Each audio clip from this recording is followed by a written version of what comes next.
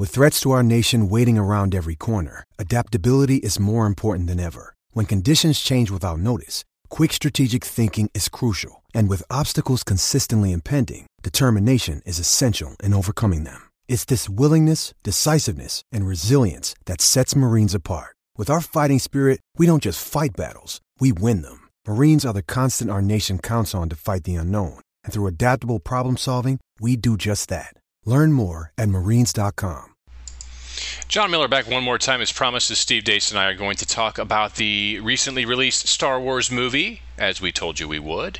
Want to give a warning here to those of you who have yet to see The Rise of Skywalker that what you will hear in the coming nearly 2-hour-long episode will be full and all about spoilers. So if you've yet to see the movie and you are planning on seeing the movie and you don't want anything spoiled, this is your warning. Spoilers ahead. If you proceed now and you don't want to hear spoilers, it's all on you. HN Podcast, Miller and Deace. Wait, we told you we'd do one more of these. And this is not about the bowl game. Iowa beat USC. Congrats. That was awesome. This is about something much more important. It's about the end of the Skywalker saga. It is our thoughts and breakdown on The Rise of Skywalker, movie number 9 in the Skywalker saga, although you could say, was Rogue One a part of it? Maybe. Rogue One certainly is a part of the viewing experience if you're going to watch this saga, and we'll probably talk about that at the end. Maybe each of us gives our order of viewing to somebody someday who's never seen any of these, and we will tell you why we think you should view it in the order we're going to tell you. But Steve, I thought it would be fun to just try and stay as chronologically, say it in order of the movie and how it played out act to act as much as possible. And we'll probably need to rely on one another to make sure that the other person doesn't get too far afield. So I give you permission to do that for me. And I guess you're okay if I rein you back in too, right? Sure, absolutely. Okay. So let's start where it began, Act 1. And there was a lot going on. And I believe it began with Kylo Ren and the Knights of Ren involved in a fight on some nondescript planet. And they were just laying waste to the locals there. Locals that had these cylindrical, round hats, almost kind of like one guy out of Big Trouble in Little China that had that big circle hat that covered his eye. You know what I'm talking about? Sure, absolutely. Yeah. And as I was watching that, I'm like, man, this sure looks familiar. I'm having like deja vu. I know I haven't seen this scene before, or have I? Anyway, Kylo comes up near the end of that particular scene, and his red lightsaber goes through the back of one of these locals and out his front, and then the camera moves and it cuts to Kylo's face. And I'm like, I know I've seen something like that before.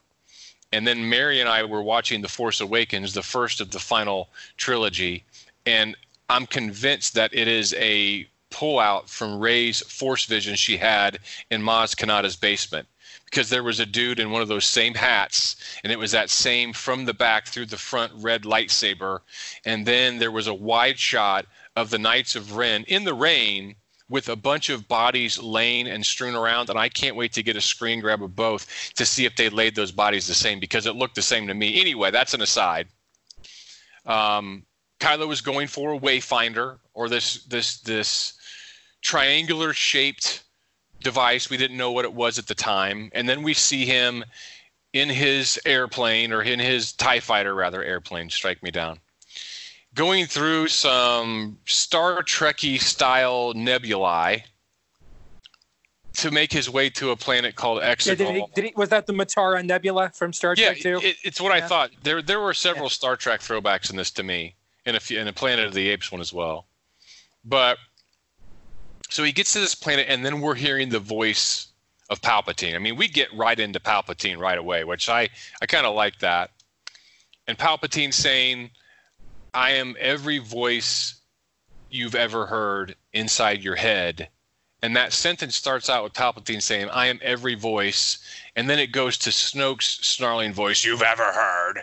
And then you get, James Earl Jones, Darth Vader, reprising "Inside Your Head," and that was really cool, I thought. And then Kylo's going in there to find Palpatine, wants to kill him because he wants to be the only big bad in the universe.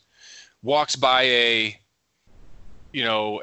vat filled with water, a la the Hoth planet when Luke was recovering from his frostbite in that liquid container.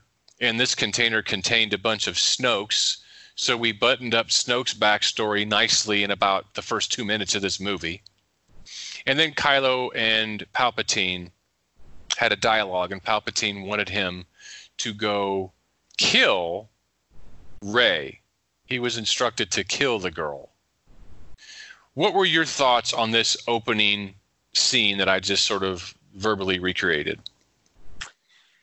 Well, something I'm probably going to say throughout the course of this podcast is I really think this movie would have been better served with 5 to 10 more minutes spread out over several different scenes with added dialogue that explained things better. I have two major beefs with, and I just watched all of these again in the last week. Noah and I did just watched them all, getting ready for this. And I've got two big beefs with the new trilogy. Number one, and Abrams admitted this in The Force Awakens, they had no narrative, no meta narrative of what they were going to do here and where this was going to go. I believe he had Palpatine in mind all along. I'll tell you why in a minute. Okay, but they had no ultimate end game, and then they had some awful luck with the sad death of Carrie Fisher that was poorly timed. Not that there's ever a good time, because this was supposed to be her movie. Yes, yeah. They gave Rian Johnson, who I think when it made, in terms of just the quality of this filmmaking, made the best movie of this trilogy, and I don't even think it's close. When you watch the way it looks, it sounds, the way it's written, it's the superior film. But it also is a terrible sequel to The Force Awakens.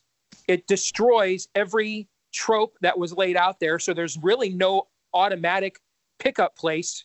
Like at the end of Empire, the automatic pickup place is, well, we got to get Han back.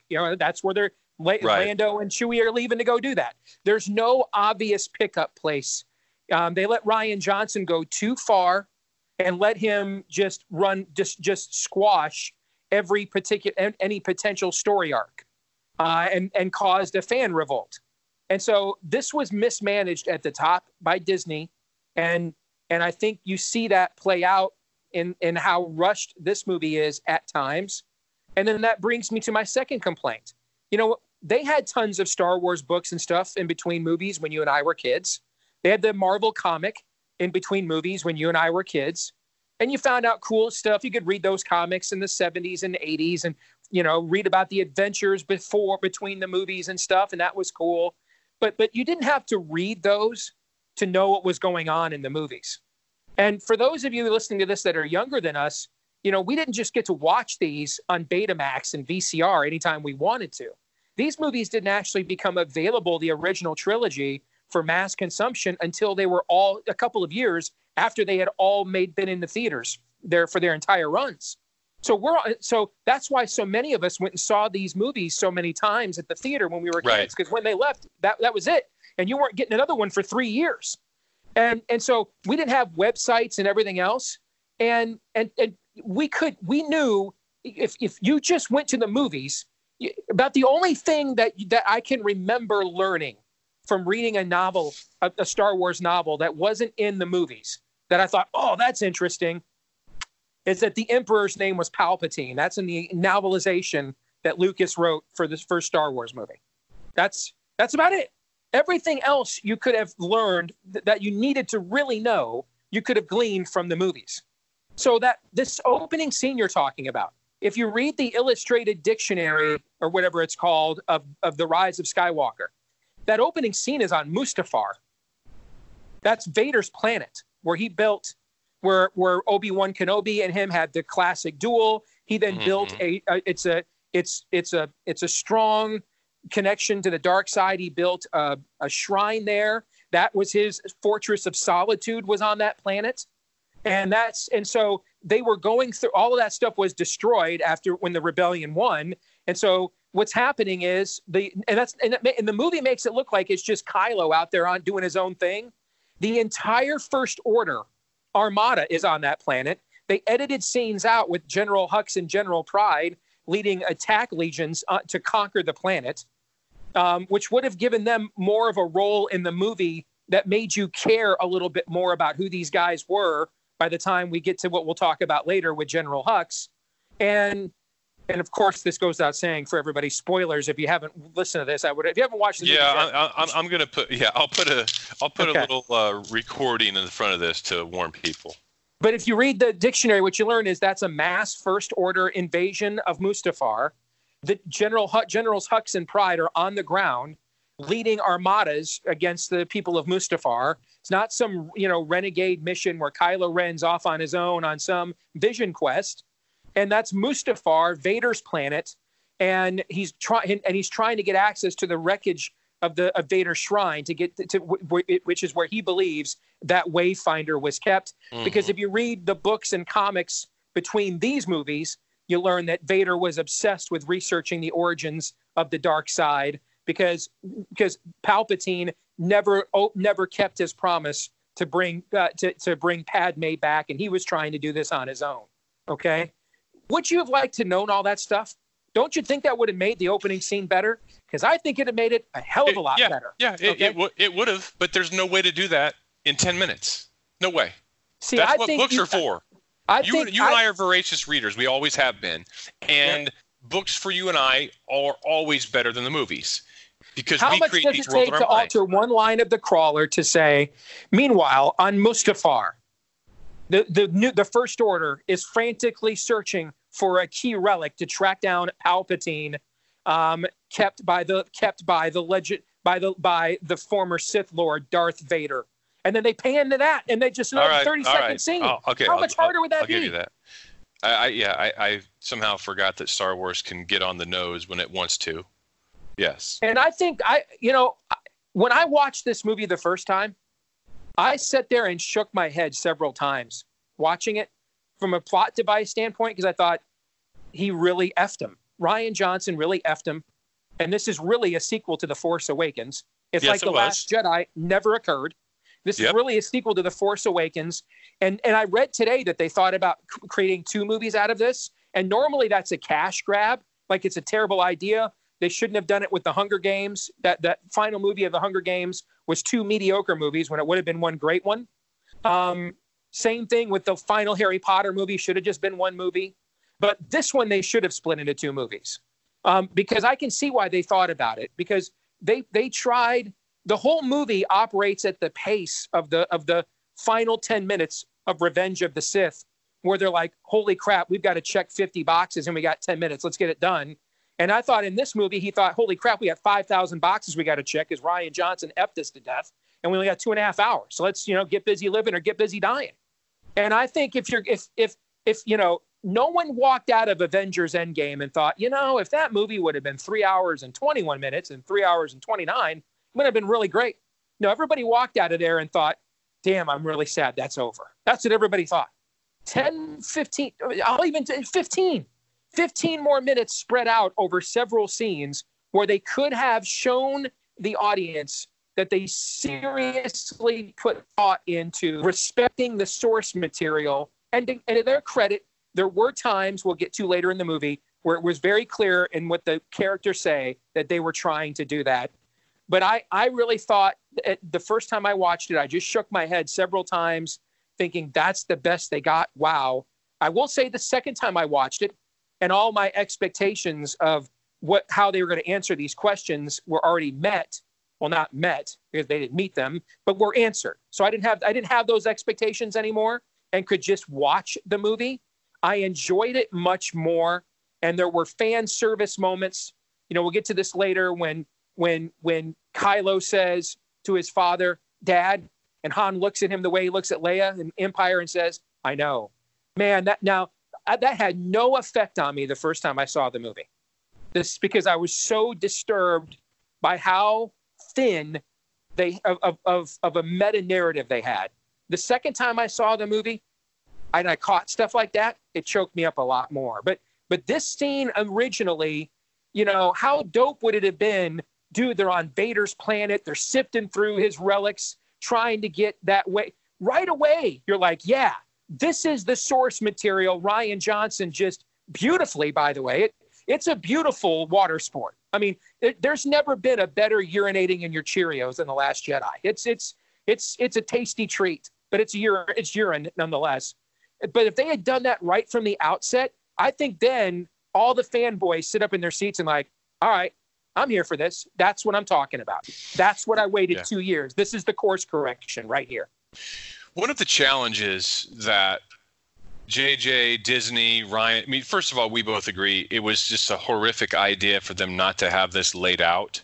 And they were going to have 3 different directors, not just 2.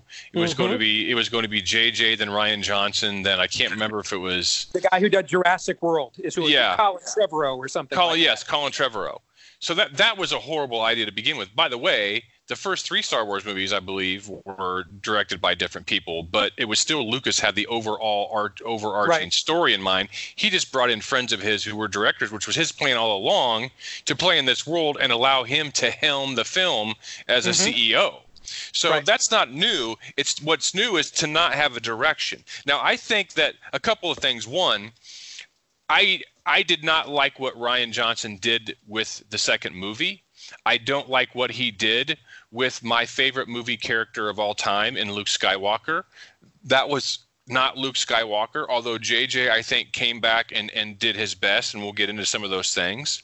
I also think that JJ really boxed in Rian Johnson. One of my most hated movie scenes in the history of movies, and always will be, was when at the end of Force Awakens, one of the great cliffhangers of the last decade in movies, was when Rey climbs up Ahch-To, climbs up the hills of Skellig Michael, and hands Luke Skywalker's lightsaber to long-lost Luke because Rey had found him. Because, R2 came back to life and showed that missing piece of the map. And she hands him the lightsaber, and Luke just stares, and that's how the first one ends. Great cliffhanger. But you know what it did? It boxed Rian Johnson in an incredible way that George Lucas never did to himself. The first movie that was released in 1977, A New Hope, between A New Hope and The Empire Strikes Back, we had the passage of time. We had the passage of real time in our lives, but we also had a passage of time in the characters' lives. We rejoin the characters on Hoth. Luke Skywalker is advanced in his training. We saw this with him reaching out through the Force to pull his lightsaber up and kill the Yeti or whatever it was. And Luke going out there and using his Force abilities to take down some AT-AT walkers, things of that nature. We had the passage of time. So Luke's advancement in his Jedi skills is something that we could mentally give permission to, because time had advanced. With Rey handing the lightsaber over to Luke, who had yet to take it at the end of the first movie, you're hemming JJ or Rian Johnson in that there's not going to be any passage of time. Movie 2 is going to pick up right where movie 1 left off, with Rey just beginning to discover her Force powers. And how in the heck is Rey in a lightsaber fight with Kylo Ren, someone who trained under Luke Skywalker? How is she holding her own against this guy? We were all wondering those sorts of things. How is she playing a Jedi mind trick just from, through osmosis and knowing how to do that? When she did that, you will take off my shackles and lay down your weapon. And the guy did it. So he boxes Rian in. And Rian does the worst thing possible. He makes Luke throw that lightsaber over his shoulder, discarding his weapon, which we will get a big FU later in The Rise of Skywalker about that scene and what Rian did. There were several FUs in this movie, by the way, to Rian Johnson. Agreed. Despite the everything's okay between them PR spin that we get. So JJ did Ryan no favors, but Ryan went the other way, and there's about 45 to 50 minutes of The Last Jedi that they could have just cut, like the whole waste of the JJ character. Was it JJ? Was that his name, or RJ, or whatever his name was? The Code Breaker you're talking about? Yes. Yeah, because if you go back to that movie, that should have been Maz Kanata should have been the Code Breaker. And this is where they got into the whole listen, I don't think it's much of a secret to our audience what I do for an actual living, okay? So, I am trained to be sensitive to Hollywood leftism. I didn't get that vibe nearly as much as many of my peers like Ben Shapiro and the guys who work for me on my show, Todd and Aaron. I didn't get that vibe. I mean, first of all, at the end of the movie, when Poe goes to lead and everybody turns to Leia and says, well, do we follow? And she goes, what are you looking at me for? Follow him. At the end of the movie, Luke is the hero at the end of the movie. They're all dead without Luke. I just didn't get this mass. But where I think there is evidence for it is Canto Bight is totally irrelevant. Totally. It's 25 minutes that you don't have to watch. Yes, you don't have to watch it at all. It doesn't advance the plot at all. In fact, it creates a massive plot hole because you took a mysterious character named Maz Kanata and you're still trying to figure out how she got Luke Skywalker's lightsaber, right? And this was an opportunity to make her a major character in the film, and she's the code breaker. And instead, she's got some stupid union fight.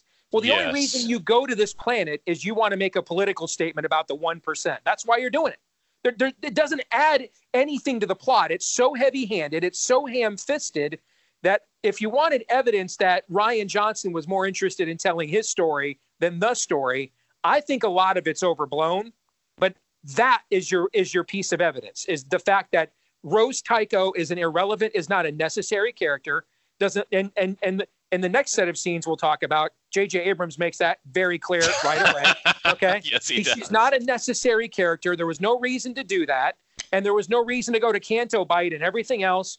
And so that, at the very least, if it wasn't to make a political statement, at the very least, it just showed Rian Johnson was allowed to meander.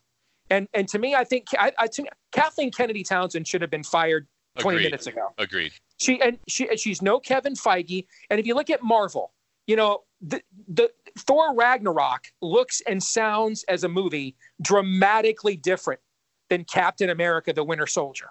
Yet they're both, but two different directors, two different everything else, but they fit under the same narrative because Kevin Feige's the Godfather, and every director is brought in and told, you are allowed maximum creativity with one exception. These are your boundaries. You cannot exceed them. This is our universe, not yours. Within this playpen, you can be as zany or as esoteric as you would like to be, but you cannot color outside of these lines. Mm-hmm. And it's very clear she had no inclination or ability to do that, boundaries, and is not qualified for this job. And if you want to know what it would look like if they hired someone who was that to run this, that knew what they were doing, look at what Jon Favreau did with The Mandalorian. All right. Numerous different directors on that too, by the way, but he shepherded him and Dave Filoni from the Clone Wars cartoon and Star Wars Rebels. They shepherded that entire series, and it is heads and shoulders better, in my view, than any of these three movies are. Just my opinion. It's the future of Star Wars, is the television serial, and it's phenomenal. So before we leave, Exegol, which is the planet that Kylo went to meet with the Emperor, and we found that there was a whole legion of, old school Star Destroyers there, which was, visually it was really cool. I liked it. I agree. That is a great looking shot. It was incredible. Yep. And Palpatine, we get to Snoke. JJ very quickly let us know who Snoke was, which was something everybody was pissed about, that the big bad died in the second of the sequel trilogies, and without really any backstory. We got the backstory really quickly, and sum that up quickly was, I told you that I think JJ did have Palpatine in mind when he wrote Force Awakens. And if you remember back to Force Awakens, when Kylo was almost praying to the ghost of Darth Vader, when, he was saying, "Show me again." This is a quote from Force Awakens, when he was there by Darth Vader's, burnt helmet in Force Awakens. He said, "Show me again the power of darkness, and I'll let nothing stand in our way. Show me, grandfather, and I will finish what you started." There's a very key set of words that started that dialogue. Show me again the power of darkness, which implies he's been shown already once, which is how he was turned to the dark side. So I think in light of what we saw here in the first scene, and in light of that scene of Force Awakens, I think it's a good chance that JJ planned for Palpatine's return all along, because Palpatine was the one pretending to be Darth Vader, which we hear that in Darth Vader's voice in the opening scene of when he says, "I'm every voice you've ever heard inside your head." Because we had a problem in Force Awakens when Anakin is praying to this ghost of our Darth Vader, saying, "Show me again." Wait a second. We saw Anakin Skywalker as a Force ghost at the end of Return of the Jedi. He's redeemed. He's so redeemed. It couldn't have been Darth Vader. I'm okay with it being Palpatine. I go back to the very beginning, though, in the Crawler. I think the Crawler should have explained, "The dead speak." I like that opening line. Okay. But the Crawler should then have explained, all right, using the power of Darth Plagueis, the master he betrayed. All right, Palpatine has been pulling the strings all this time, and his Force essence exists. Something. I mean, you and I could sit down for 15 minutes and come up with a Crawler that fits the exact right words, that sets the stage to explain that, and then you cut to the Mustafar, as we just talked about, and I just think that's a better opening to the movie.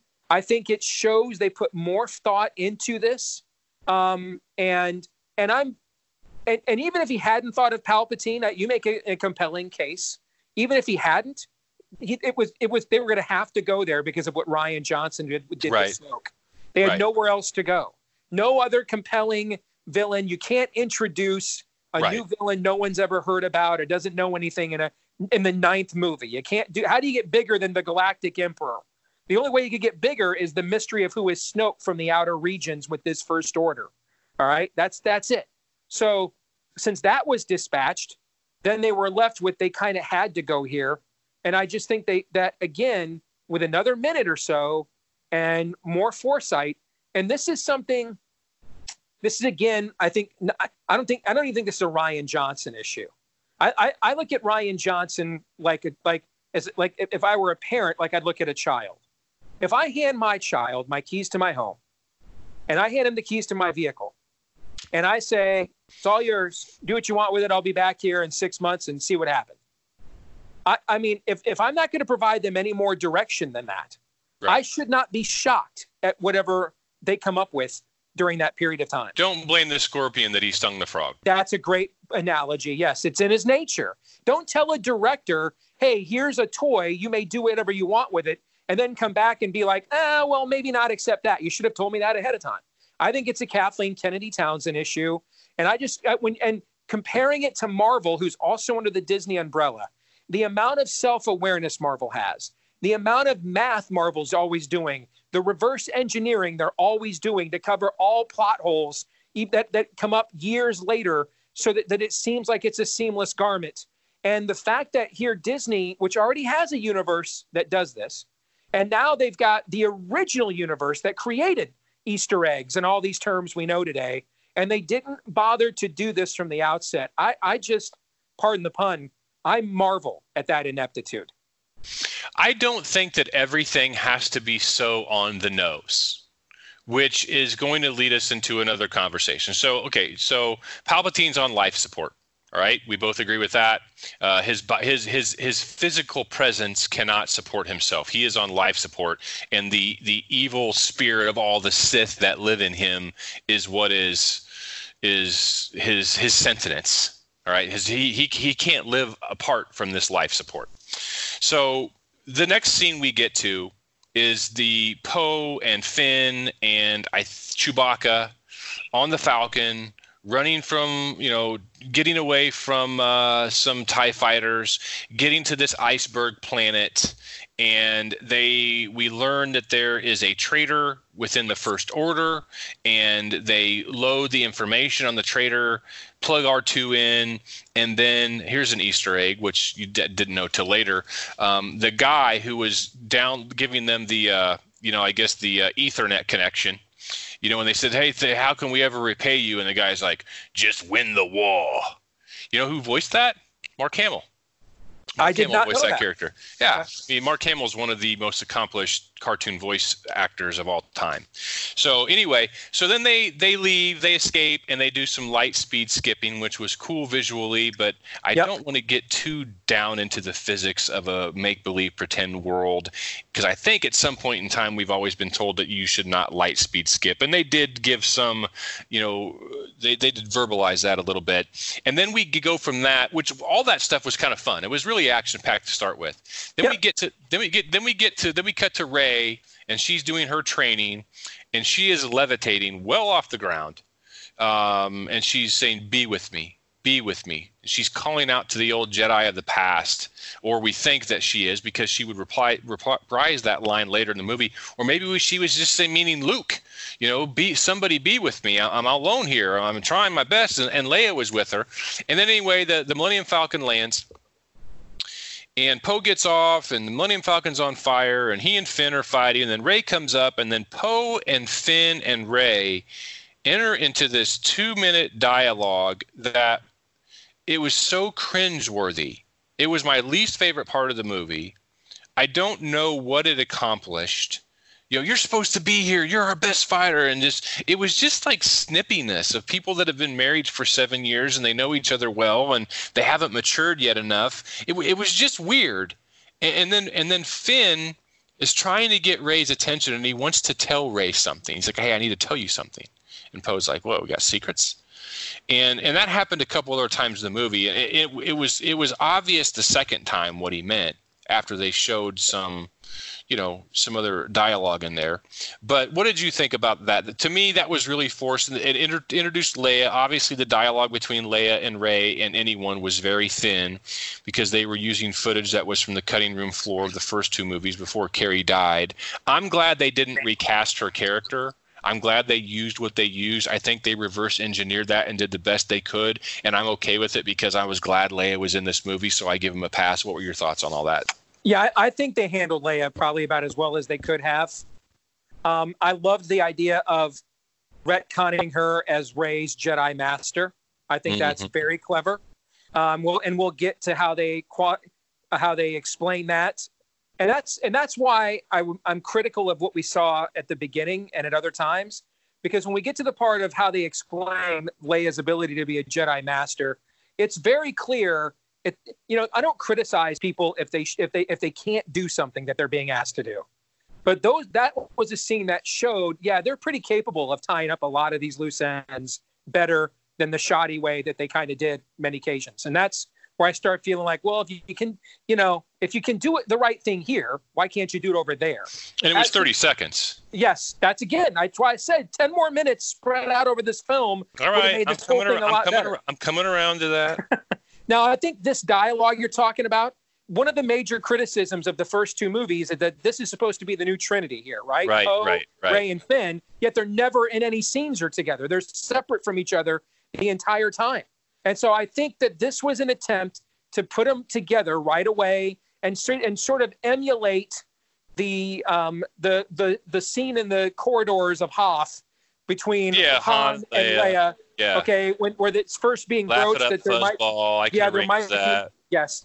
I think this was an attempt to emulate that and show that these three. This is different than the dynamic of a love triangle before they found out they were brother and sister in the other one. In this one, the dynamic is that what two of the Trinity don't even like each other really, and the other one. And then the other angle is we think those other two kind of may like each other more than just friends. And so I think this was a clumsy attempt to again say we've got to set the stage to put these guys together and in a movie, because if they're going to be the titular characters and wherever this goes in the future, then, people have got to, buy into seeing them together. And I think that's what that was kind of a clumsy attempt to begin as a launching off point. Okay. I can buy that. See if there's anything else, because I started to make notes on these things so I could do this chronologically. Okay, so then next we see them go. They get some intel, and everyone's aware that Palpatine's back because R2, had that intel on him, and they go to this planet. I think it was called Pisana. Yeah, you missed the part. You missed the part where they send Rose Tycho to her room right before that. Yes. Right. She comes running after them, and they basically say, "We need you here with Leia. Know your role." Yeah. Oh, how about Finn? So after she abruptly kisses him in the last movie, yes, he puts his hand on her shoulder, almost like he might as well have just said, "Hey, buddy. Hey, pal." Okay. Yes. She went to the friend zone. Yes, that I cringed at that actually. Okay. Well, I liked it because I thought that it was unnecessary in the last movie. So I get that, but I felt uncomfortable because I've been the one that's had the chick put her hand on his shoulder. Hey, buddy. Hey, pal. Hey, friend. Okay. So I know how that feels. I kind of cringed at it, but that was FU. That was another FU. Because the last time we saw Finn, he was unconscious on the Falcon, right. And Rey was sitting there just like, handmaiding him. She's Rose Tycho. I think they did a count. She's in the movie for 76 total seconds. Which is, And Chris Terrio, one of the screenwriters, claimed that they had other scenes she was in. They just got cut. Maybe that's true. I don't believe that at all. I bet they did. I mean, they shoot so many different scenes in these movies. Do I think there were other scenes she was in?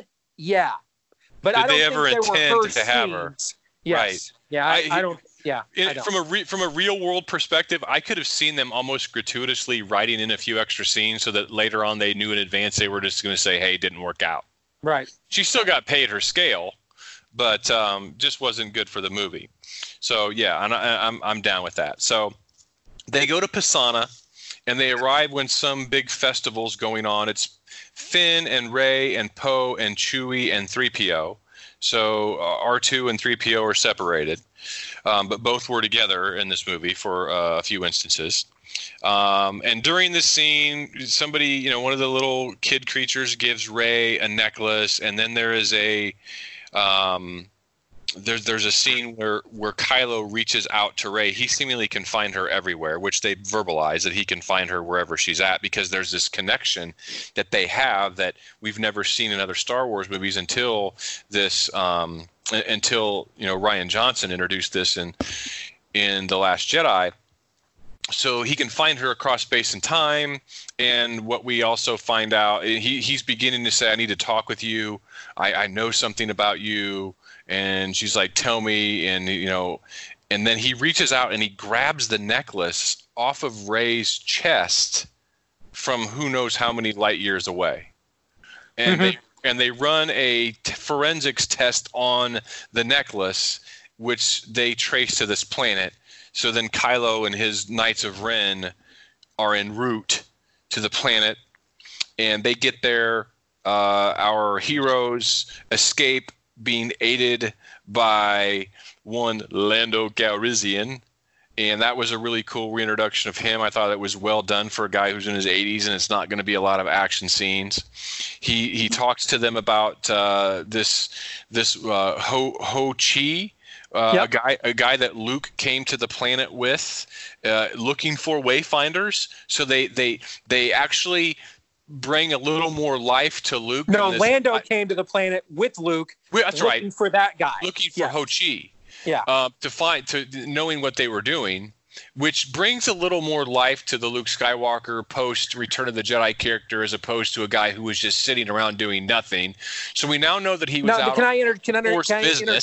Can I interject on that really quick? Yeah. This is, again, goes back to one of the complaints I aired at the start.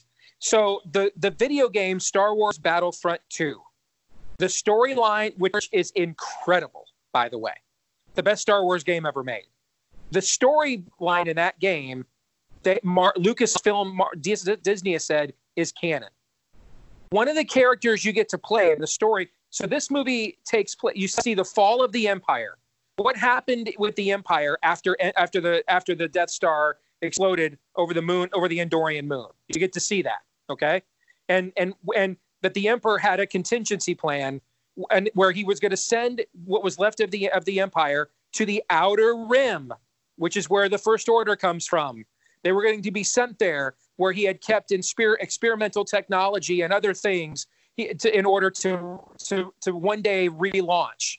That he had downloaded some of his consciousness into some of these sentient robots that still were acting as essentially like Alexander the Great's generals ran the empire, the Macedonian Empire, after he died. And you get to see all of this, which again would have helped you understood that Palpatine had a plan and a contingency for all these things all along. It's just how many people bought Star Wars Battlefront 2, the video game, compared to go see these movies. It's not even close. And so one of the things that you learn is that you get to play Luke in part of the story of this game, because it's the 30 years between or 20 years between Return of the Jedi and The Force Awakens. And one of the story modules in the story of the game is you play Luke Skywalker as a full-fledged Jedi, and he's going around the galaxy looking for Sith and Jedi relics, because he's going to restart the Jedi Order. All right. And so he's trying to also research Sith relics so that he knows what he's going up against should the Sith ever return. And so there's a scene in The Last Jedi where Luke is in that little hut, that like igloo thing. And yes. And they show things on his mantle, and they never explain to you what those things are. Well, what those things are is those are some of the Sith and Jedi relics. In fact, one of those relics is the exact mission when you play Luke in Battlefront 2. That's the exact mission that he's going to obtain that. Okay. So this stuff is really cool. The problem is the average fan doesn't have access to all of that stuff. Okay. And so that kind of explains what you're talking about right there, what the backstory of that is and what Luke was doing over the course of those years.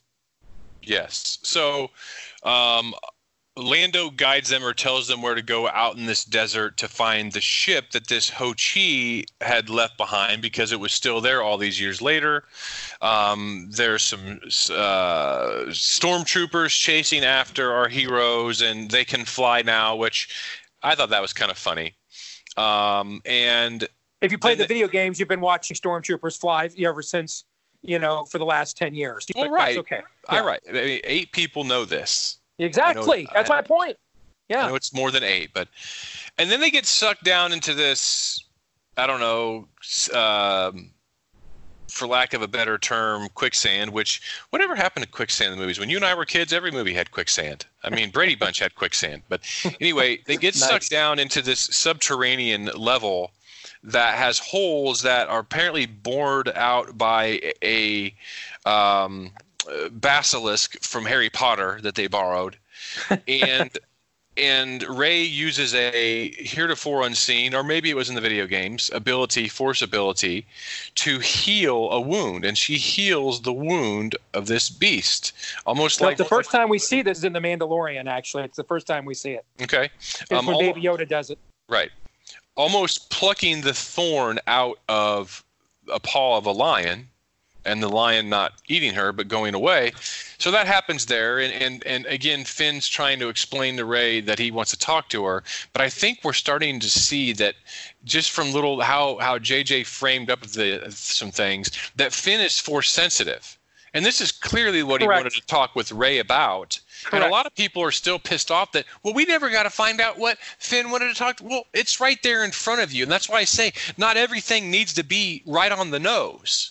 In fact, an executive producer at Lucasfilm has verified that on the record, that what Finn wanted to talk to her about is that he is force sensitive. That is correct. Yeah, I mean, it was obvious in the movie, so I just don't get why we have to have everything just black and white laid out to us. Anyway, Kylo Kylo and Rey have another encounter. Rey actually seeks this one out. We get some other type of slow motion, stop motion type of footage, which I don't mind. Rey does a backflip. She takes out Kylo's ship. We get the Knights of Ren. Don't forget that. Yes, the Knights of Ren are there as well with some other ships, and they what would you say, arrest or pick up, detain Chewbacca. Chewbacca is loaded into a transporter because this is whenever Finn said, "Hey, go out and get Rey," and Chewbacca went out there to get Rey, and he gets busted. Poor Chewie, and we see him being loaded onto a transporter, and then we see Finn run out and scream at Rey, "Hey, this transporter that's taken off, Chewbacca's on there," and Rey reaches up with her force powers and basically starts to pull this transporter back down to the ground. I mean, this is one of the most powerful displays of the Force we've ever seen. Maybe other than Luke projecting himself halfway across the galaxy at the end of the Last Jedi, and then Kylo is maybe a half mile away trying to counteract her Force abilities, and Rey gets so mad and so angry that she loses control, and she shoots this Sith lightning out of her hands, which was more foreshadowing of what was to come, and it blows up. And we're led to believe that Chewie is dead. And I'm watching this with my both daughters. The first time, my oldest daughter Grace was like, "No way! There's no way they could have done Chewie like that," because it was very unceremonious. So I knew that they didn't. I knew JJ wouldn't have done that. But anyway, we're left to believe that Chewie's dead, and we see Rey going all Sith with her powers. To me, I thought JJ's movie began with these scenes. When they emerged from the snake tunnel, Star Wars 8.5 had ended, and Star Wars 9 began about 35 minutes into the movie. Agreed. I think the scene where she unleashes the Force lightning is one of the best scenes in the film. I actually think it would have been a great way to kill off Chewbacca, and it would have added more to the gravity of what was at stake with this situation. And I think that's where you probably got the difference between a Lucas and a Disney. Is I think in the end, Disney just probably, they killed Bambi once, and they've never lived it down for 75 years. Right. Okay, so, but I think that would have been a great way. I think that would have added a lot of weight and gravity and seriousness to what was at stake in the storyline by allowing that to stand. But watching her unleash that, the facial acting by Adam Driver in this film is insanely good. Yes. I mean, his and you see it with his reaction in that scene in particular, but all throughout this film, to me, his performance is heads and shoulders the best in this movie. But I want to go back to Billy D. Williams really quick. I was very impressed with the amount of swag he still brought to the table at his age. Okay. And I really thought, man, it was going to be cringe inducing. I was flipping channels the other night, and I saw on the guide, it was when LSU was beating, Oklahoma by 75. I'm like, there's got to be something else on. So I was flipping back and forth between Ancient Aliens. It just fascinates me how gullible people are. So that's why I get fascinated watching that. And then I saw that there was a Def Leppard concert. And it was in Detroit. And I'm like, I'm like, this must be like 30 years old. It'll be cool watching this. No, it was from like a month ago. And what's his name? Is it Joe Elliott? Is that the lead singer? Joe Elliott, yeah. Yeah. Can't believe I still remember that. John, he couldn't hit any notes at all. It was painful to watch. And I watched this for 10 minutes, and I thought, unless I'm a 50-year-old cougar in this audience, there's no way I'm getting off on this. That's how cringy it is. These guys are in their 60s, and he can't hit a single note. I mean, take the money and run, hit the country time in the rocking chair, go play some Hold'em, and enjoy retirement. And I was concerned that Billy D was going to come across that way, because I need my Lando Calrissian. I need to believe that at any moment he's going to break the fourth wall and offer me a king cobra. If I don't believe that could happen, then that's not Lando. Know what I'm saying? That's my Lando. Lando at some point, it's got to offer me. I got to wonder at some point, could he offer me some 8-ball? If that's not true, then that's not Lando. And yeah, I was impressed by the amount of swag he still brought to the table. And I just thought we needed to note that on the podcast. But the scene where she unleashes the Force lightning, I agree with you. That's really where this movie really begins to become its own film. And my only disappointment is I think that would have been a powerful way to kill Chewbacca. So the next we find them going up to the Star Destroyer where Chewbacca had been taken, right? Am I right on this? Correct. Yep. Okay, we go up there. Some really good visuals, really good throwback visuals. Long hallways, old school, original Star Wars. They run down the hall against all the stormtroopers, just like Han, Luke, and Leia did. Yes. Yeah, and he was on. Gosh, what was it? He was in cell 6. I can't remember if that was the same cell number or not. But anyway, they released Chewie, and Rey is trotting around there as well. First of all, I skipped something. They went to Kajimi. They went down to Kajimi because C-3PO spoke up and said, "Well, I know what the Sith, what those ruins were. Oh, we forgot about that too. There was a knife with some Sith ruins on it, and C-3PO said that he knew what those were, but his programming did not allow him to translate it.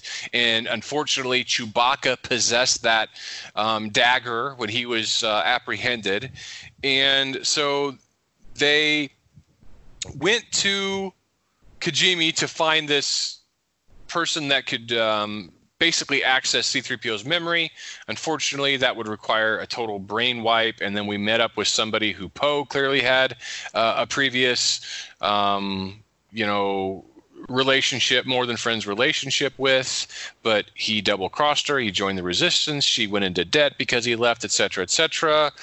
But Rey, used her Force abilities to convince them to come to their side. Anyway, they get this Sith stuff out of C-3PO's head after we are going to take one last look goodbye at our friends and that sort of stuff. And then they make and Kylo is hot on their trails. They get out of town ahead of the posse, and they're back up on this ship to rescue Chewbacca, I believe. And Rey is up there. And Rey is going through Kylo's personal quarters, sees all these old artifacts, sees Darth Vader's helmets, etc.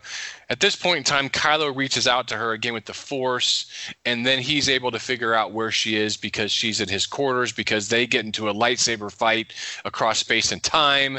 And one of the things that they mess up, when you're having a lightsaber fight in your bedroom, things are going to get destroyed.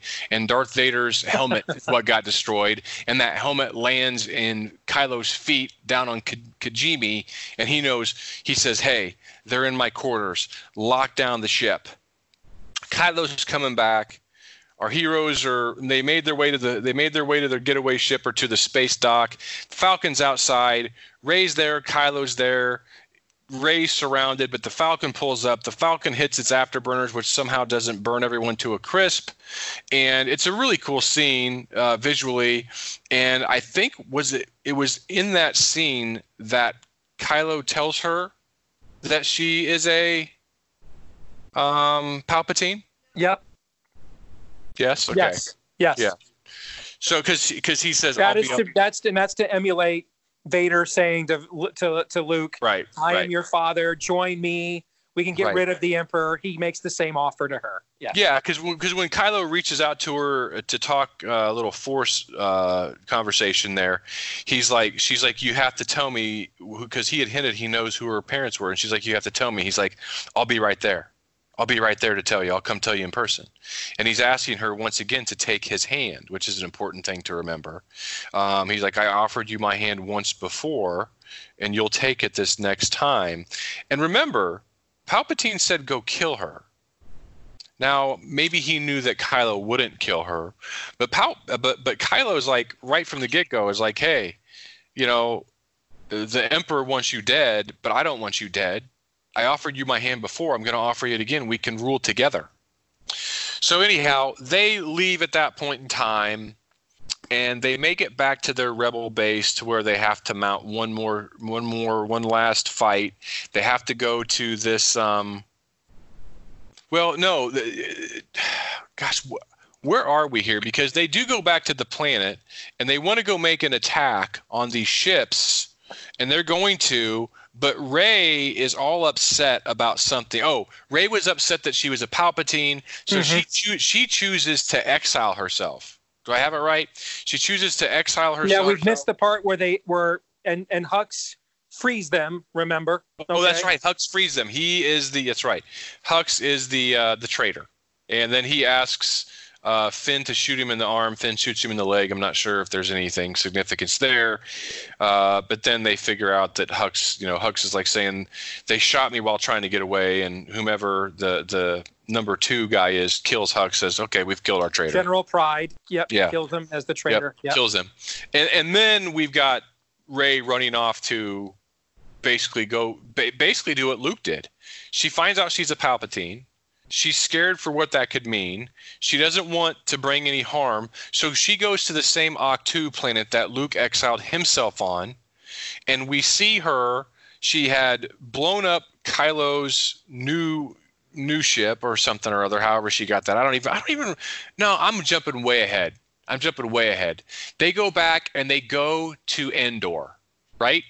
They go to one of the Endor planets. Yes.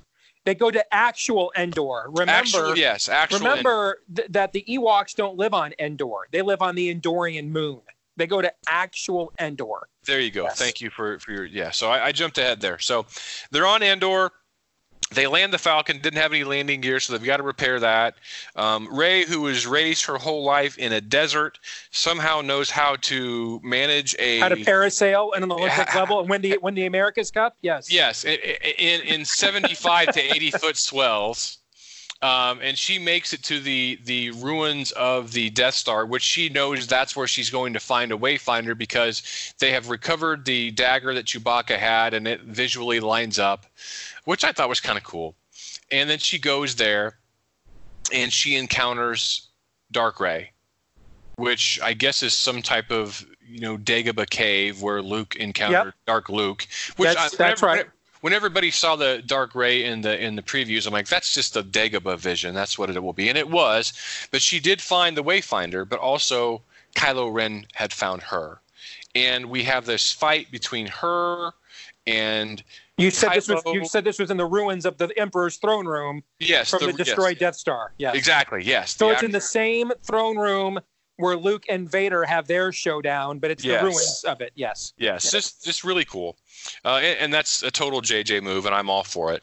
And then Kylo and Rey have this awesome fight, and I'm really not big on fights, but I thought it was really good. But it's clear that Rey can't beat Kylo, or she's just tiring. Kylo's not trying to kill her. He's trying to just beat her into submission to join him. And it's at this point, back on the Rebel planet, wherever that is, Leia consents with the Force that something's bad is about to happen and she needs to intervene. And she does. She intervenes. She's holding a medal that we will find later. She's holding a medal. And I'm guessing it might be Han's medal that he was awarded at the end of A New Hope, but we don't know this. But it's one of those medals. And that was the medal that was given to Chewbacca later, by the way, according to the filmmakers. Of course it was. Yeah. I mean, we didn't need to know that. I mean, JJ righted a whole lot of wrongs. And one of them through all these years was Chewie should have got a medal, and he did, which was so cool. And Leia reaches out with the Force and distracts Kylo, at which Rey stabs him through the stomach with a lightsaber. And she then, which Leia, using that last bit of strength, that's how she dies.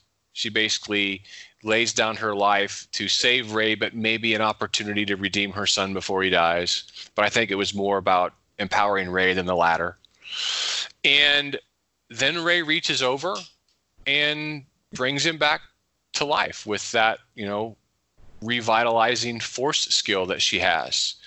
And it almost broke his attachment to the darkness. And we'll get to the Han scene in a second, but your thoughts on everything to that point. Wow, there's a lot going on there. And we didn't even mention that we get extended looks at the Knights of Ren. But this is again where, if you have the visual dictionary, here's what you know about the Knights of Ren. Is you know that the reason they're called the Knights of Ren is they were once led by a guy named Ren. And Ren was essentially Snoke's apprentice. Only two there are, a master and apprentice. And Ren was essentially his apprentice. So since Snoke is not a Sith Lord, he is not a traditional Sith apprentice. He is dark side sensitive and gets and gains power from essentially Indiana Jonesing Sith relics. And he's collected this band of vagrants / warlords that are his knights. And they all have names. I don't know all their names, but they're all in the dictionary. And some of them have powers of deception. Some of them have powers of munitions. It's basically a military outfit.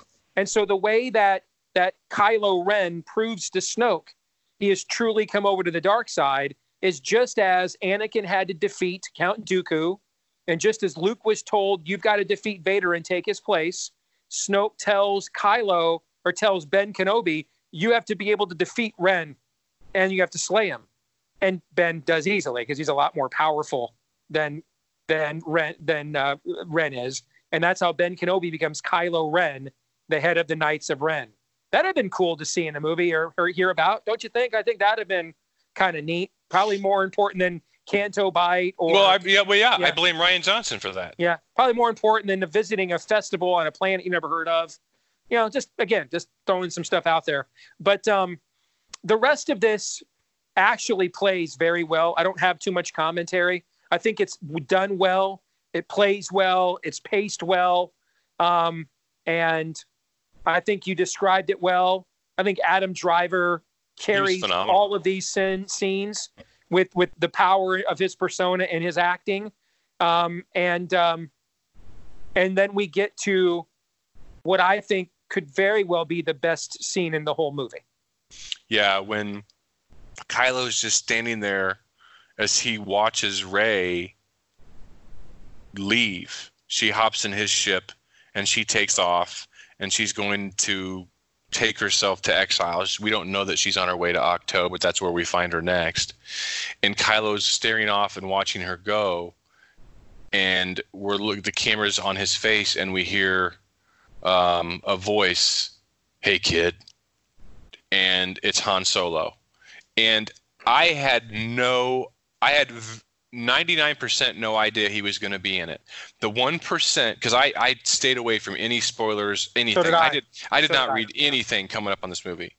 But the 1% of hope I had that Harrison Ford was going to be in this, reprising the role of Han Solo, was I saw that Harrison Ford was attending the opening night of the movie. And I thought to myself, for someone who has publicly for decades been against even being a part of this Star Wars movie, almost that it was beneath his talents, and who's wanted to distance himself from it, who wanted George Lucas to kill him off in Empire Strikes Back in Frozen in Carbonite and just be done with it.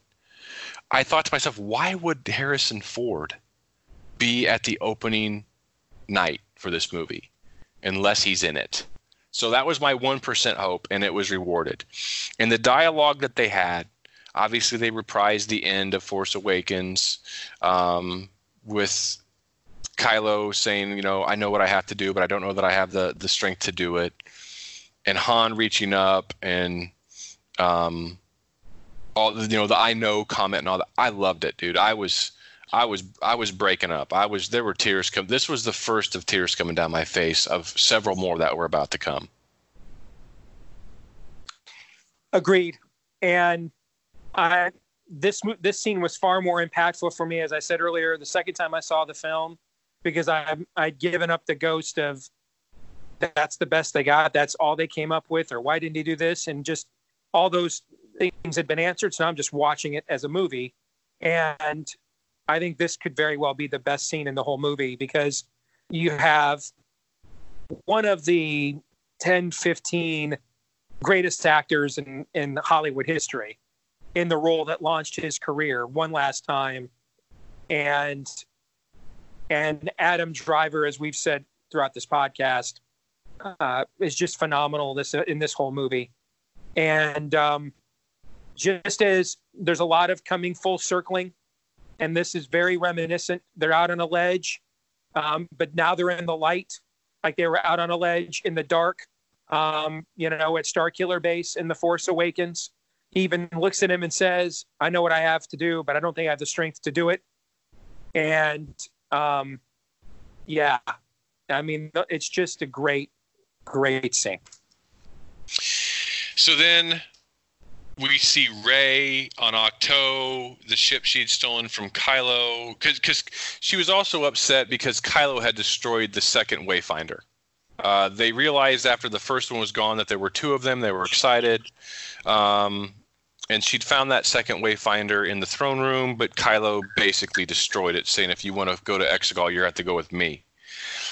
And so she was dejected, and she felt like it would be better to take herself out of the scene, out of play and everything, than be a part of it, since she was a Palpatine. She goes there. Kylo's ship is burning, and this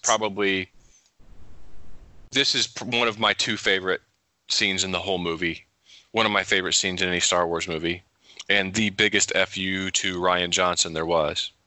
Was when she's sitting there, the thing's burning, and she looks at the lightsaber, and she leans back and she throws it into the fire, and Luke's Force Ghost catches it before it goes into the fire, and he says, "That's no way for a Jedi to treat his weapon." A Jedi's weapon deserves more respect than this. Yes. Yeah. And I was like, yes, screw you, Rian Johnson. And that was JJ saying the same thing. That's for throwing the lightsaber over the shoulder. I mean, Mark Hamill has been on record, very politely, by the way, non-combatively, saying that he didn't agree with the depiction and adaptation of Luke Skywalker. That wasn't Luke Skywalker to him. But, I thought Rian Johnson did a great job with the movie, blah, blah, blah, blah, blah. Well, that had to be really fulfilling for him. And then Rey was saying, Rey was basically telling Luke all the things that she wanted to take herself out, that it's all for naught. These are the things that you told me. I agree. And he's like, I was wrong. Another repudiation of the entire Luke Skywalker character that we saw in The Last Jedi. He says, I was wrong, which means it was wrong. Rian Johnson was wrong. There was quadruple entendre going on in here. And he speaks some sense into Rey. He fires her up. She wants to get back in the game, but there's only one problem. She blew up the ship. And he's like, I got a plan B. And this is another, I cried when he caught the lightsaber, and I cried when he raised up Red 6, his X-Wing, that he had submerged in the water, and he raised it up, and he had the smile on his face, and it was the same music they played. Yoda's thing. Breaking the same thing up out of the swamps of Dagobah. Dude, I just injected into my veins. There were so many Star Wars moments in this movie for me. So few in The Last Jedi. Very, very few. This was Star Wars. And it only lasted probably 3 minutes of screen time, maybe 4. But it was worth it. I'd pay $10 just for those 3 minutes just to have. I can't add anything. I mean, your enthusiasm, I think, says it all. So, what you said, second. He's my favorite movie character. I mean, you're either Han or Luke, or you're both on the playgrounds. I always gravitated towards Luke, and Luke. The reason that The Last Jedi hit me so hard at the end, I've never lived in a world that didn't have Luke Skywalker alive in it. At least, obviously on cinema. And to see him again and see him righting those wrongs and see him succeeding where he'd failed before, it was just beautiful. Absolutely beautiful. So after this, our other characters, Poe and Finn and 3PO, they get back to the rebel planet. They find out that Leia's dead, and that was difficult to deal with. and we've got all that going on, and they know where they then all of a sudden somebody says, "Hey, R2 starts chirping, and 3PO says, R2 is seeing a signal from Master Luke," and somebody recognizes that's Luke's X-Wing. It's Red 6. And then Finn, they put the cameras on Finn for a second, a full heavy second, which allows you to see he's sensing something. He's like, Rey's flying Red that 6 ship. or Red 5? Or Red 5. If I said Red 6, gosh. Yes. Yeah. I Red knew 5. if I didn't correct you, I was going to let it go the first time. You can't let but I that knew go. If I didn't You shouldn't say it have. the second time, we were going to get rightfully destroyed on Twitter. Yes. And it would have all been deserved. Yes. Gosh, thank you. Red 5, I apologize to those of you who've been pissed off at me for the last half hour. Because those of you listening to this are the kind of people that would be pissed off for the last half hour. Those of you who were pissed off when you saw another Miller and Dace podcast, one more for old time's sake, and it was Star Wars, you left a long time ago pissed off for a whole different reason. But anyway, so they know it's that, and I just love the nostalgia from just hearing that, and it's, and then he's sending us the coordinates to Exegol. So then they all mount the attacks. They know they got to go in, and they got to take out the underbellies of these ships, and somehow they know that there's a transmitting tower on the planet of Exegol. I'm not sure how they got that intel, but they did. Bottom spies. Yeah. And then I'm joking. Yeah, I know you were. Yeah. And then they make their way there through the Star Trek Nebula again. Oh, by the way, I forgot about the Planet of the Apes chimpanzee who welded Kylo Ren's helmet together. Could they just not have done that? A chimpanzee? We didn't need that. Did JJ do anything in Planet of the Apes? No. Okay. In fact, that's 20. Although that is 20th Century Fox, that used to have the rights to Star Wars, but not anymore. Okay. Anyway, I didn't like that. So they're there on the planet. They get there. They're going to mount a ground assault on Star Destroyers, which everyone's like, "What?" And they're like, "Okay, we got an idea for that." Anyway, and that's when we introduced these horses that we picked up from these stormtroopers that were hiding out on Endor. They brought their Noah's Ark with them and brought these horses onto it. Some people were freaking out about that from the trailers. I didn't really care. I thought, they made it make sense logically because you couldn't mount a ground assault otherwise because they could knock out the equipment, but you can't use an EMP to knock out a horse. And then Rey goes down to confront Snoke. And while she's down there confronting Snoke, the battle is raging up above. And she's face to face with Snoke, and Snoke is still hooked up to life support now. Now these are You mean Palpatine? Palpatine? Yes, Palpatine's hooked up to life support, and these are important points. He's still hooked up to life support, and he tells Rey that if she kills him, which is what he wants her to do, his life force and all the history of all the Sith that live in him will go into her, his granddaughter. And also present are all the acolytes who've been doing Palpatine's bidding for the last 30 years. It looks like a football stadium full of, tens of thousands of these acolytes. And so it's one of those things, strike me down and I will become more. It's one of these, the throwback. Rey is in a catch-22. She wants to take Palpatine out, but if she does it, she gives him what she wants, and she becomes a Sith. Mm-hmm. She'll be inhabited by them. Well, enter Kylo, or actually, enter Ben Solo.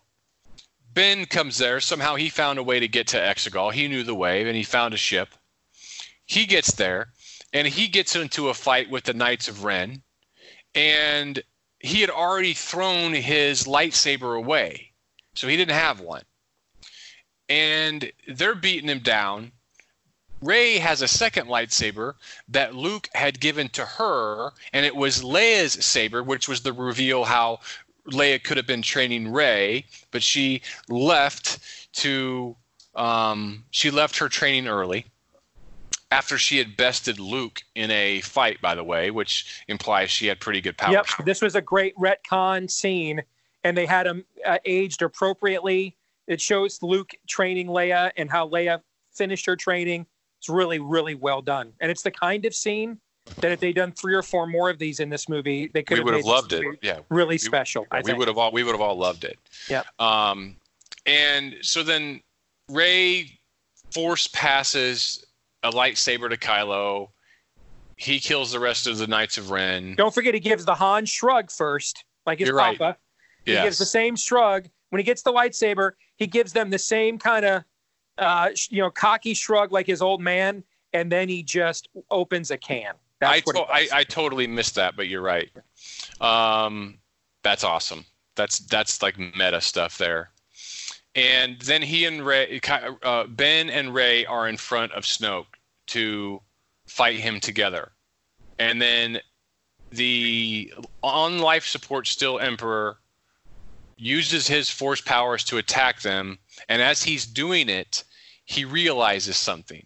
A most fortunate and unforeseen, he verbalizes, occurrence, that Rey and Kylo form a force dyad, which means they're so, I don't even know exactly what it means. It almost means like they're one in the force. They're two different people. Like but they're one. symbiotes, basically. Yeah, which explains a lot how they could track one another down through time and how they could find one another in the previous movies, which was a way of explaining it. But they never explain where this comes from. And now Lucas is saying Lucasfilm rejects this.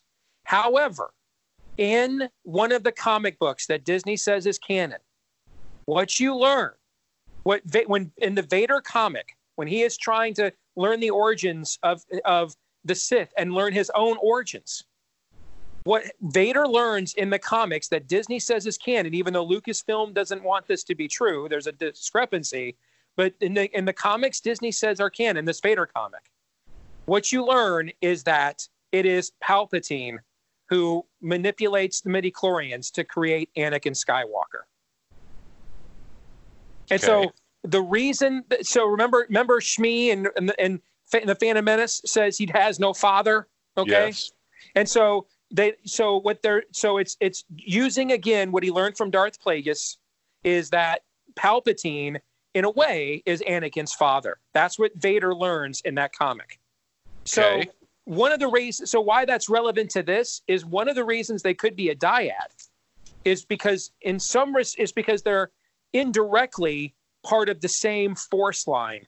They're an echo mirror of the same force line, meaning that Ben Kenobi is part of a line of force users that were test tube contrived on a spiritual level. They're not. So when you have Rey and Ben kiss later, it's not the brother-sister situation like Luke and Leia in Empire, meaning that the Skywalker line is essentially a spiritual ritual, for lack of a better description. It's their manufactured DNA relation. Where Rey comes from a line where Palpatine did it the old-fashioned way. Yes. Right. Yep. Okay. So I get it. That's good. So there's the dyad. And then Palpatine's flesh on his fingers starts to heal. And he says, well, this is unforeseen and most fortunate. The reason why it's most fortunate for him is he doesn't have to die anymore. He gets to inhabit a more corporeal existence, and he then ultimately detaches from life. This is the Sith antithesis of the Jedi healing ritual that you saw Rey do twice in this movie. Yes. Where she is transposing or transfusing some of her force essence to someone else to heal them. Okay. This is the Sith antithesis of this, where they're essentially bleed like a vampire, bleeding you of your life essence. Right. They're taking it from you. That's what's going on here. Right. And again, little was it the Dementors from Harry Potter sucking Yes. the life essence out of them too? So yes. Good analogy. Yeah. So this is happening, and then Rey and Kylo, or Ben and Rey, are down. Now we have Palpatine back in a full body. He's detached. Very important that now he doesn't need Rey to kill him because he's back in the flesh, which is a key component later on. And then Kylo starts to get up from his beleaguered state first, and then Palpatine basically says something like, oh, this will be great, the last Skywalker, and we throw him down a well. And seemingly he's dead. And then Rey is laying there trying to come to, and she utters the same line that she uttered the first line we saw her in this movie, "Be with me. Be with me." She's calling out to all the Jedi through the eons, through the ages, through the past. And we get this really cool moment where we hear voices of Jedis from the past. Samuel L. Jackson, Yoda, Ewan McGregor, Qui-Gon Jinn, Ahsoka Tano, yes, and others that I don't know, but other people know. So we hear them all. I'm with you, Rey. I'm with you, Rey. So it's like you mentioned Kenobi, right? Yep, Obi-Wan. Yep. Oh yeah, yeah. Ewan McGregor and Alec Guinness too, I think. Yes. It's almost like Hulk Hogan laying on the mat. He's out there giving him the 3 count, and they get to 2.5. They're dropping the arm, and he holds it at 2.5, and his hand starts shaking, and he gets up, and the crowd starts pumping, and Rey gets up, and Rey has both lightsabers. She does the little Jedi trick where she sucks them into her hand and is much slower and coming across the scraggly rocks, and she has them. And she says some line that's very profound that I can't remember what she says. So it's Snoke's lightning, and Snoke's lightning is also just wiping out all the people that are flying above in the fight that were. Yeah, he's using it against the. And what an incredible show of force that's the most incredible show of force from one character in the Force that we've ever seen in Star Wars. Mm-hmm. And so Palpatine and Rey, I think I called him Snoke again, are just sitting there fighting with their power versus hers, and her Jedi powers wind up winning the day. And just basically, we've got a little Raiders of the Lost Ark thrown in for good measure when the Ark of the Covenant melts the faces of the Germans and the Nazis. Yes. And Rey melts the face off of Palpatine, and that basically takes all the force she has, and she dies in the act temporarily, until Ben crawls out, limps up, and since he learned from Rey how to bring somebody back to life, since she did that with him, he does the same thing for her, and they kissed, and there was something about I wanted to take your hand all along. I just wanted to take Ben Solo's hand, and then he dies, which I thought was perfect. I thought all along he would die in a redemptive manner in this movie. Mm-hmm. How they did it was fantastic. All the friends flying around up topside. Lando comes into the rescue. Did you know that his gunner was Wedge Antilles? Yes. Yep. Good, good flying Lando, he says. You see lots of ship. You see lots of ghosts. There's videos. The amount of Easter eggs in that fleet. One of the ships from Star Wars Rebels is in there. The Ghost. Okay. There's the Ghost. Yep. So there's a lot of Easter eggs in that armada that assembles there at the end. Yeah, yes. It was incredible. It was awesome. And then they make their way back to the Rebel base planet. And anyway, remark on some of those things. I just said a lot. I think that if they had done a better job, I think the sequence of scenes are going to wear well over the years. I think people are going to like the scenes more and more and more as the years go by. I think they're missing some of their potency and impact for a segment of the Star Wars audience now because of how poorly they managed the larger meta around this trilogy. That in some respects, I think these scenes are better made than the final scenes of Return of the Jedi. There's no doubt. But the impact of learning that Vader was Luke's father, right? I mean, it carries so much emotional resonance that you don't realize that. And I think if they had managed their meta narrative better, then this would have been the Star Wars equivalent of watching Tony Stark snap his fingers at the end of Endgame. Right. And die at the end. But because they didn't do that, I think people I would count myself among them. The second time I watched this sequence of scenes, it impacted me emotionally more the second time than the first. Mm-hmm. Mm-hmm. And when I go see it again here in the next few days, I'm guessing that it will impact me emotionally all the more. I think this sequence of events like I said a minute ago, I think it's going to wear well as the years go on. Yeah, I thought it was fantastic. Visually, storytelling, the visuals telling most of the story. I mean, it just the sentimentality of all the Jedi. It was beautiful. So we're back on the Rebel planet. Everyone's celebrating, and Chewbacca gets his medal, which something I didn't say earlier. When Chewbacca found out that Leia had died and was emotional, that choked me up earlier in the movie too. That was really well done, I thought. Chewbacca getting his medal was awesome. Although that's Han's medal, is my understanding. That's from what I've heard. Yeah. Yeah. I said that when Leia was dying and holding the medal. I think it was Han's. Yeah. And the big three were hugging, and we started to pull away, and we were fading to black. And I just that's okay. I hope there's something more. Well, there's another scene there you got to mention, and it's where this Jannah that they met on Endor, who also had escaped the First Order. Yes. She's fighting alongside Finn in the movie. Yes.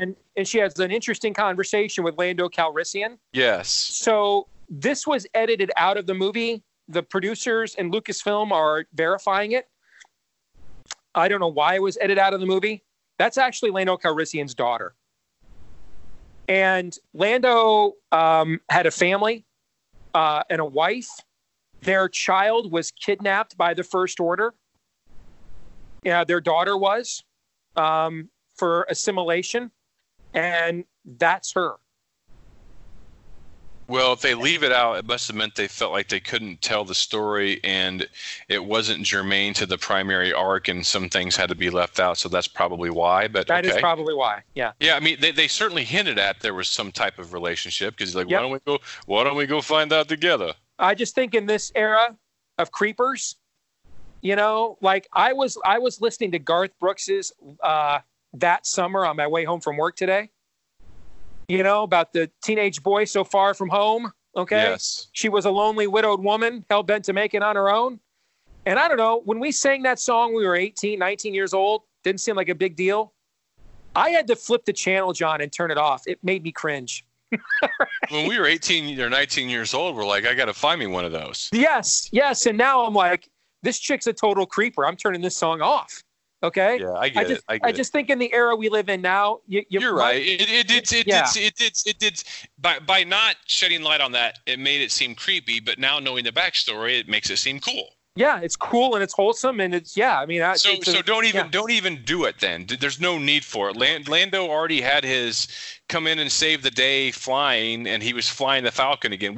We'd gotten enough from Lando already. We didn't need it. If that's the only thing else we got from Lando, it was unnecessary. I agree. Okay? What was the point of you? If they didn't want that in the movie, then just edit that entire scene and total thing out of it. Then take the whole thing out. Unless they're going to, you know what?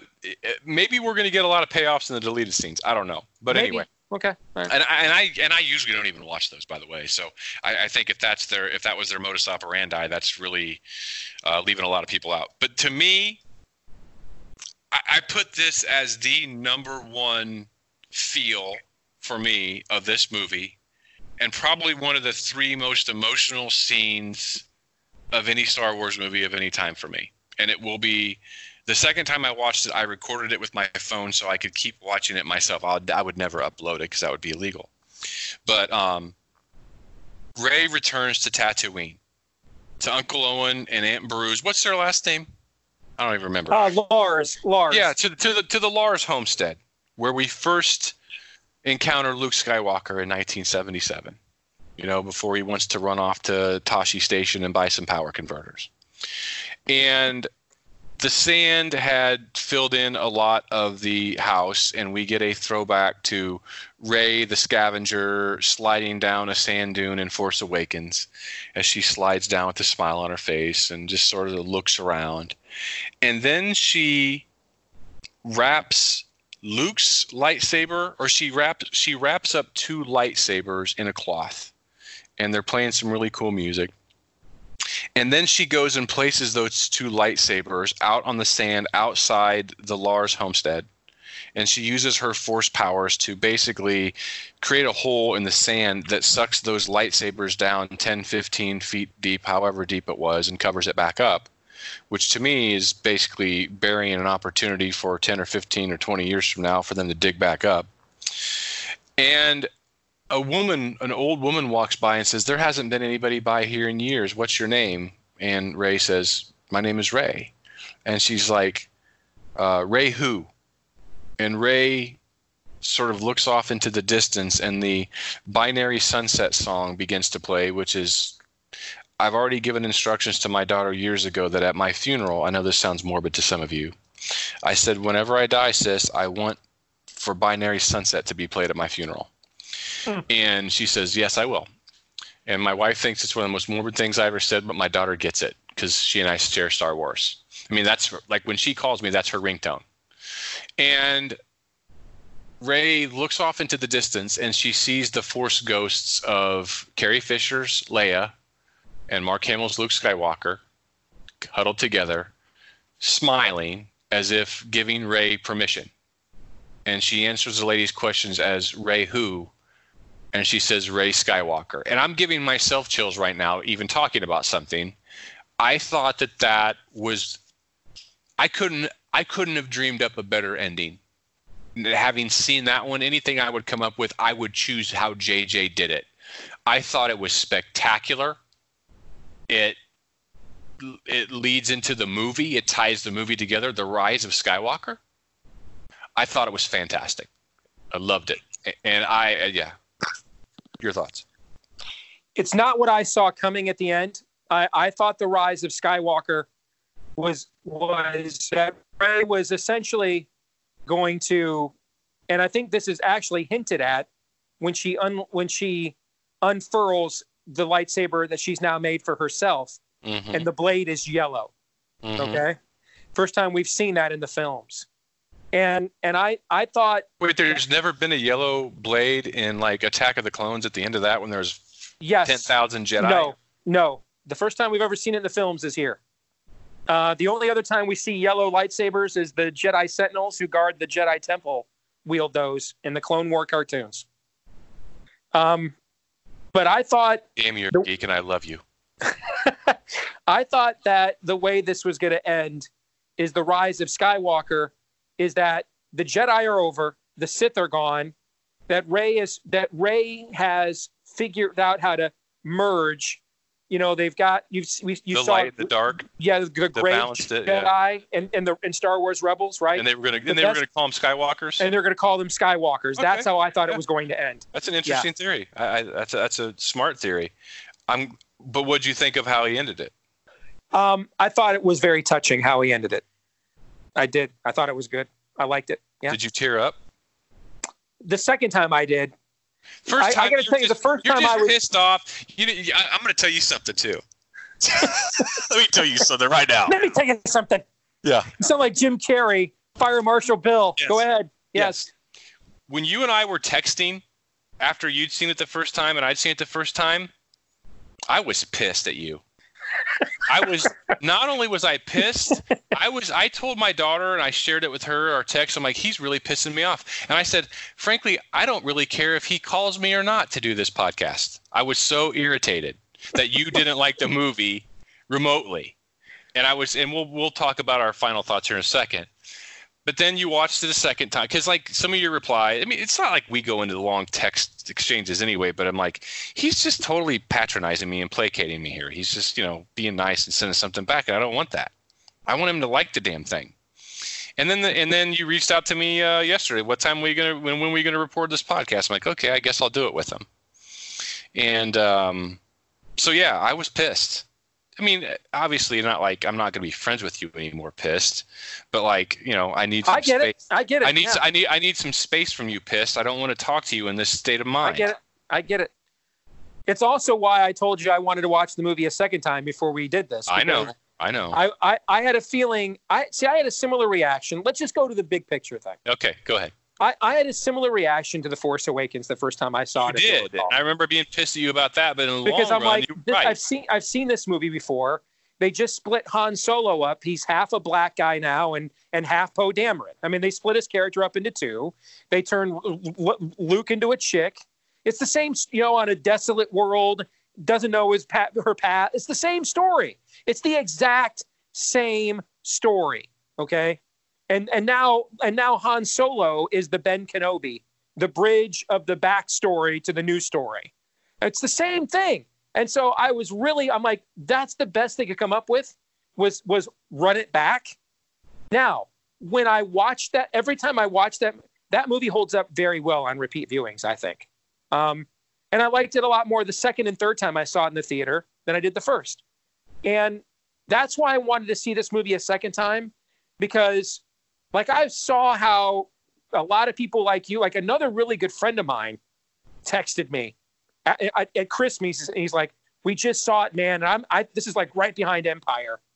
And I'm like, what, really? So I'm like, okay, I got to see this again. And yeah, similar to The Force Awakens, I liked it tremendously more the second time. And I just the way my brain works, I'm like that character in Dirty Harry when he goes, when Dirty Harry looks at him, he goes, I know what you're thinking. Did he fire 5 shots or did he fire 6? Come to think of it, and all the craziness, I lost track myself. So do you feel lucky, punk? And the guy finally looks at him and says, I got to know. That's me. I need to know things. I need to know. Okay, I got to know there's a plan. I got to know. And I really thought the plan was very thin when I saw the movie for the first time. Though when I saw the movie for the second time, my mind had now given my heart and the rest of me permission to set that aside now. Nothing I can do about that. And is this an enjoyable movie? And so I enjoyed it much more the second time. I do think there's going to be backstories and plot holes that Disney Plus is going to be answering for us for the next 10 years. They're going to help make a lot of this make more sense. And I'm guessing one of the most common reactions we're going to get to this podcast from the thousands that listen to it is, holy crap, when I like the stuff I told them about the Knights of Ren, the stuff I told them about this was on Mustafar, the first scene. I bet you the most common reaction we're going to get from people is, holy crap, man, that's so cool. I wish I would have known that. Yes. I wish I would have known that watching the movie. Okay. And I think that's, Noah and I spend hours on YouTube watching breakdowns of the books and the comics or reading them ourselves. And it adds more layers of that context that I think would have made this a very special movie. And I think in the future, JJ has proven himself to be one of the most talented filmmakers of our era. Okay. I mean, and so if he struggles with this, lots of others are going to in the future as well. I think everybody's got to recognize, just as people started recognizing in the mid to late 80s that putting, glorified Lego models out there behind a black screen and calling that a space fight wasn't going to work anymore.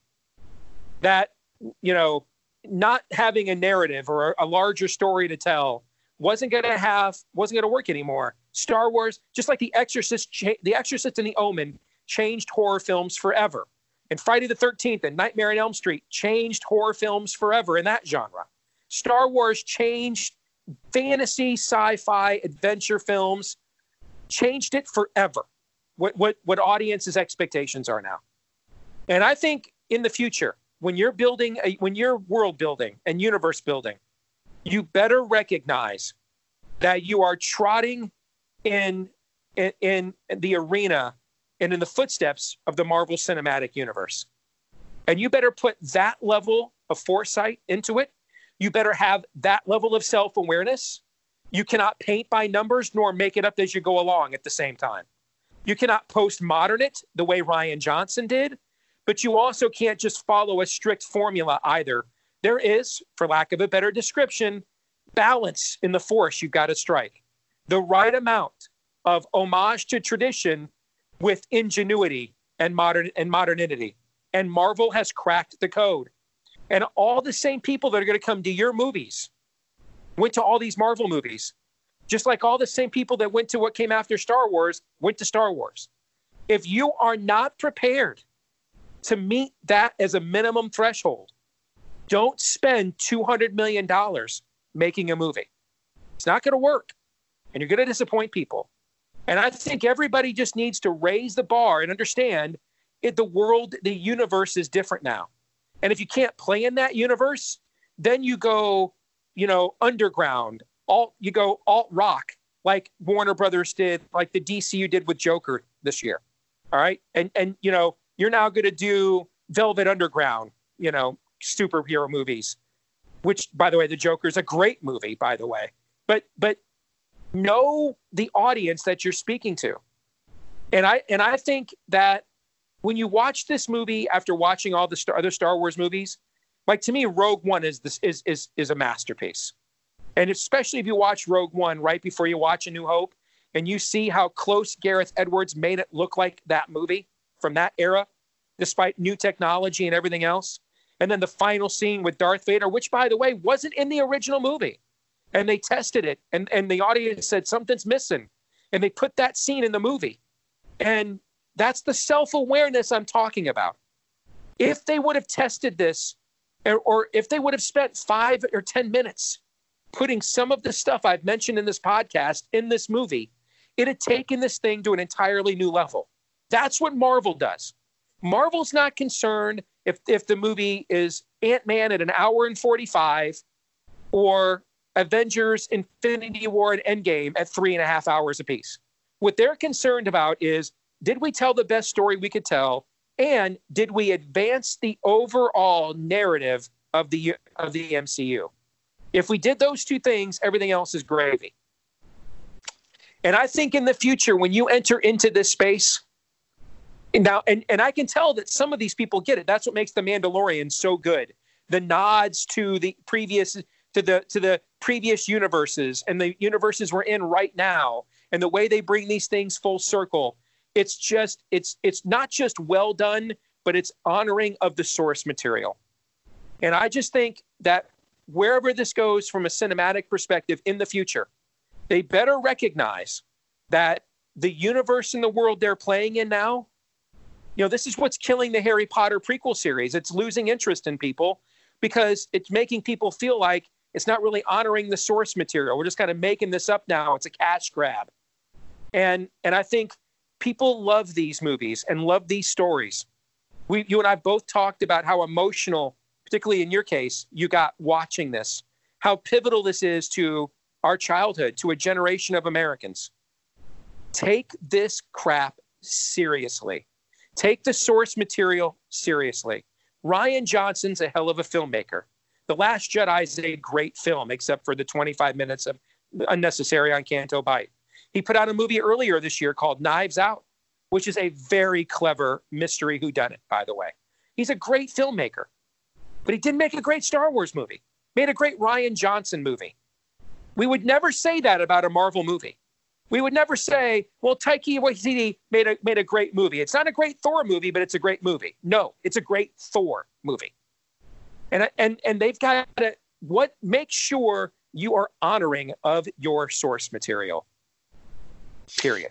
Yeah. No, that's good. And I think that you can't make these movies to explain aspects of them later on yes. Disney Plus. That's right. You need to use Disney Plus to lead up and build up to a movie. Yeah, Disney Plus is where the world building goes now. Correct. I agree. That's where the world building goes, and the movies are where the payoff occurs. That's right. Yeah.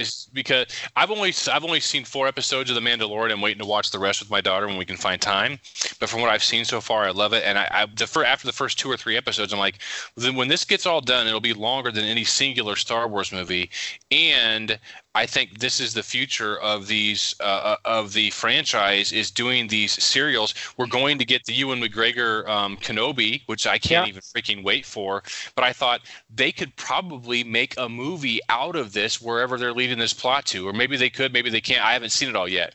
But at any rate, they will have this these small screen story development opportunities that explain the backstory of what we're going to see on the big screen, so you don't have to be on the nose. You just need to make a nod to what was on the small screen, and everyone will instantly fill the vacuum of knowledge with what they saw on the small screen, and they'll be caught up. It's almost like brain jacking yourself in the Matrix after 2 seconds. Okay, yep, I know what you're talking about now, because I watched all those things.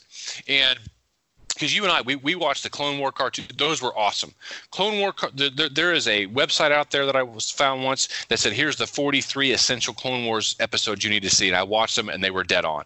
Full of so much canon, it's unbelievable. Yep. And as were the Star Wars Rebels. So those are the kinds of things to those loyal fans that you want to be rewarded for later, as other than just an Easter egg of seeing the ghost at the end of a movie. So so you haven't seen all of The Mandalorian? I won't spoil it. No, I haven't. Noah and I just finished it last night. The last 3 episodes, dude, are balls to the freaking wall. Great. Yeah. And the last shot of the season finale, if you love Star Wars Rebels, and you and I both did, the last shot of the season finale is going to melt your brain. Does it have anything to do with Thrawn? No. Okay. I love Thrawn. All right. Yeah, so do I. Well, dude, that was fun. To me, if someone's listening to this and they've never seen Star Wars, any of them, I really apologize. We just ruined it for you, but we warned you. But someone asked me on Twitter a couple of weeks ago, before I left Twitter, as far as just posting on Twitter, I'm new to Star Wars. I've never seen it. What would you recommend I watch these movies? What order? And here's my order. I would start with Rogue One. And I know that but listen, we're talking about people that have never seen these things, okay? You and I saw them as they were released. I would start with Rogue One, and then I would go into A New Hope. Then I would go into Empire Strikes Back, and I would sort of collectively say, before we go forward, we must now go backwards. And I would go to Phantom Menace, because I have to include them all. Otherwise, I wouldn't even use Phantom Menace. I would go to Attack of the Clones. I would go to Revenge of the Sith. And then I would go to Return of the Jedi. And why would I do that?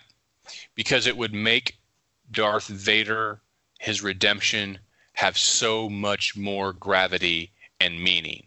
And by going Rogue One, New Hope, and Empire Strikes Back, we also don't ruin the big reveal in Empire Strikes Back, which is one of the biggest in cinematic history, because some people are like, well, just watch them in story order. No, because if you watch them in story order, you know exactly who Darth Vader is. And you know his relationship with Luke. Rogue One, New Hope, Empire Strikes Back, then the prequel trilogies. Rogue One, New Hope, Empire Strikes Back, prequel trilogies, then Return of the Jedi, then Force Awakens, then The Last Jedi, and then Rise of Skywalker. I love it. My recommendation. I'm going to second it again. I hadn't thought about doing Rogue One first, but it totally makes sense. It gives more gravity to when Leia's saying in A New Hope that there's so many, rebels who died to bring us this information. Well, we now know who. And that even has more gravity. Rogue One is so good. And to me, Gareth Edwards made the movie that I think Rian Johnson could have made 2 years ago if they had a real godfather or godmother at the helm of Lucasfilm instead of Kathleen Kennedy. A CEO. Yep, I agree. Because what Gareth Edwards did is that's the perfect combination of an honoring of the source material with ingenuity and a fresh story at the exact same time. Yep. And it's a master stroke. It was very good. All right, well that'll wrap it up. And they have another trilogy planned for, I don't know, when was it, 2022 or 2023? 2022. And I think they'll push it. They won't say it's a trilogy. They say it may not be. I don't think they know what they're going to do. No, that's so I think it gets pushed. And you know what? I think that is good. I agree. I really think Kathleen Kennedy Townsend is like a billionaire. So she can afford unemployment. Fire her and find your Kevin Feige. And can I even suggest a name, by the way?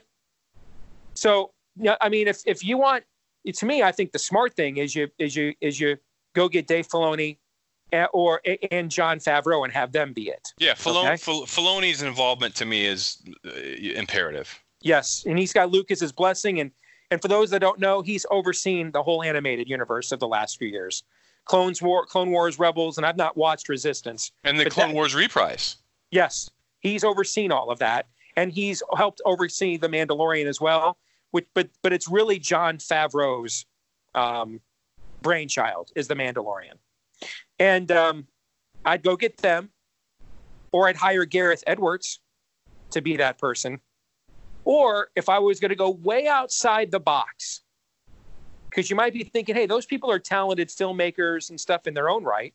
You know, it's like making Captain Kirk an admiral. I want Kirk on the bridge of an Enterprise, not sitting at a desk at Starfleet. Okay.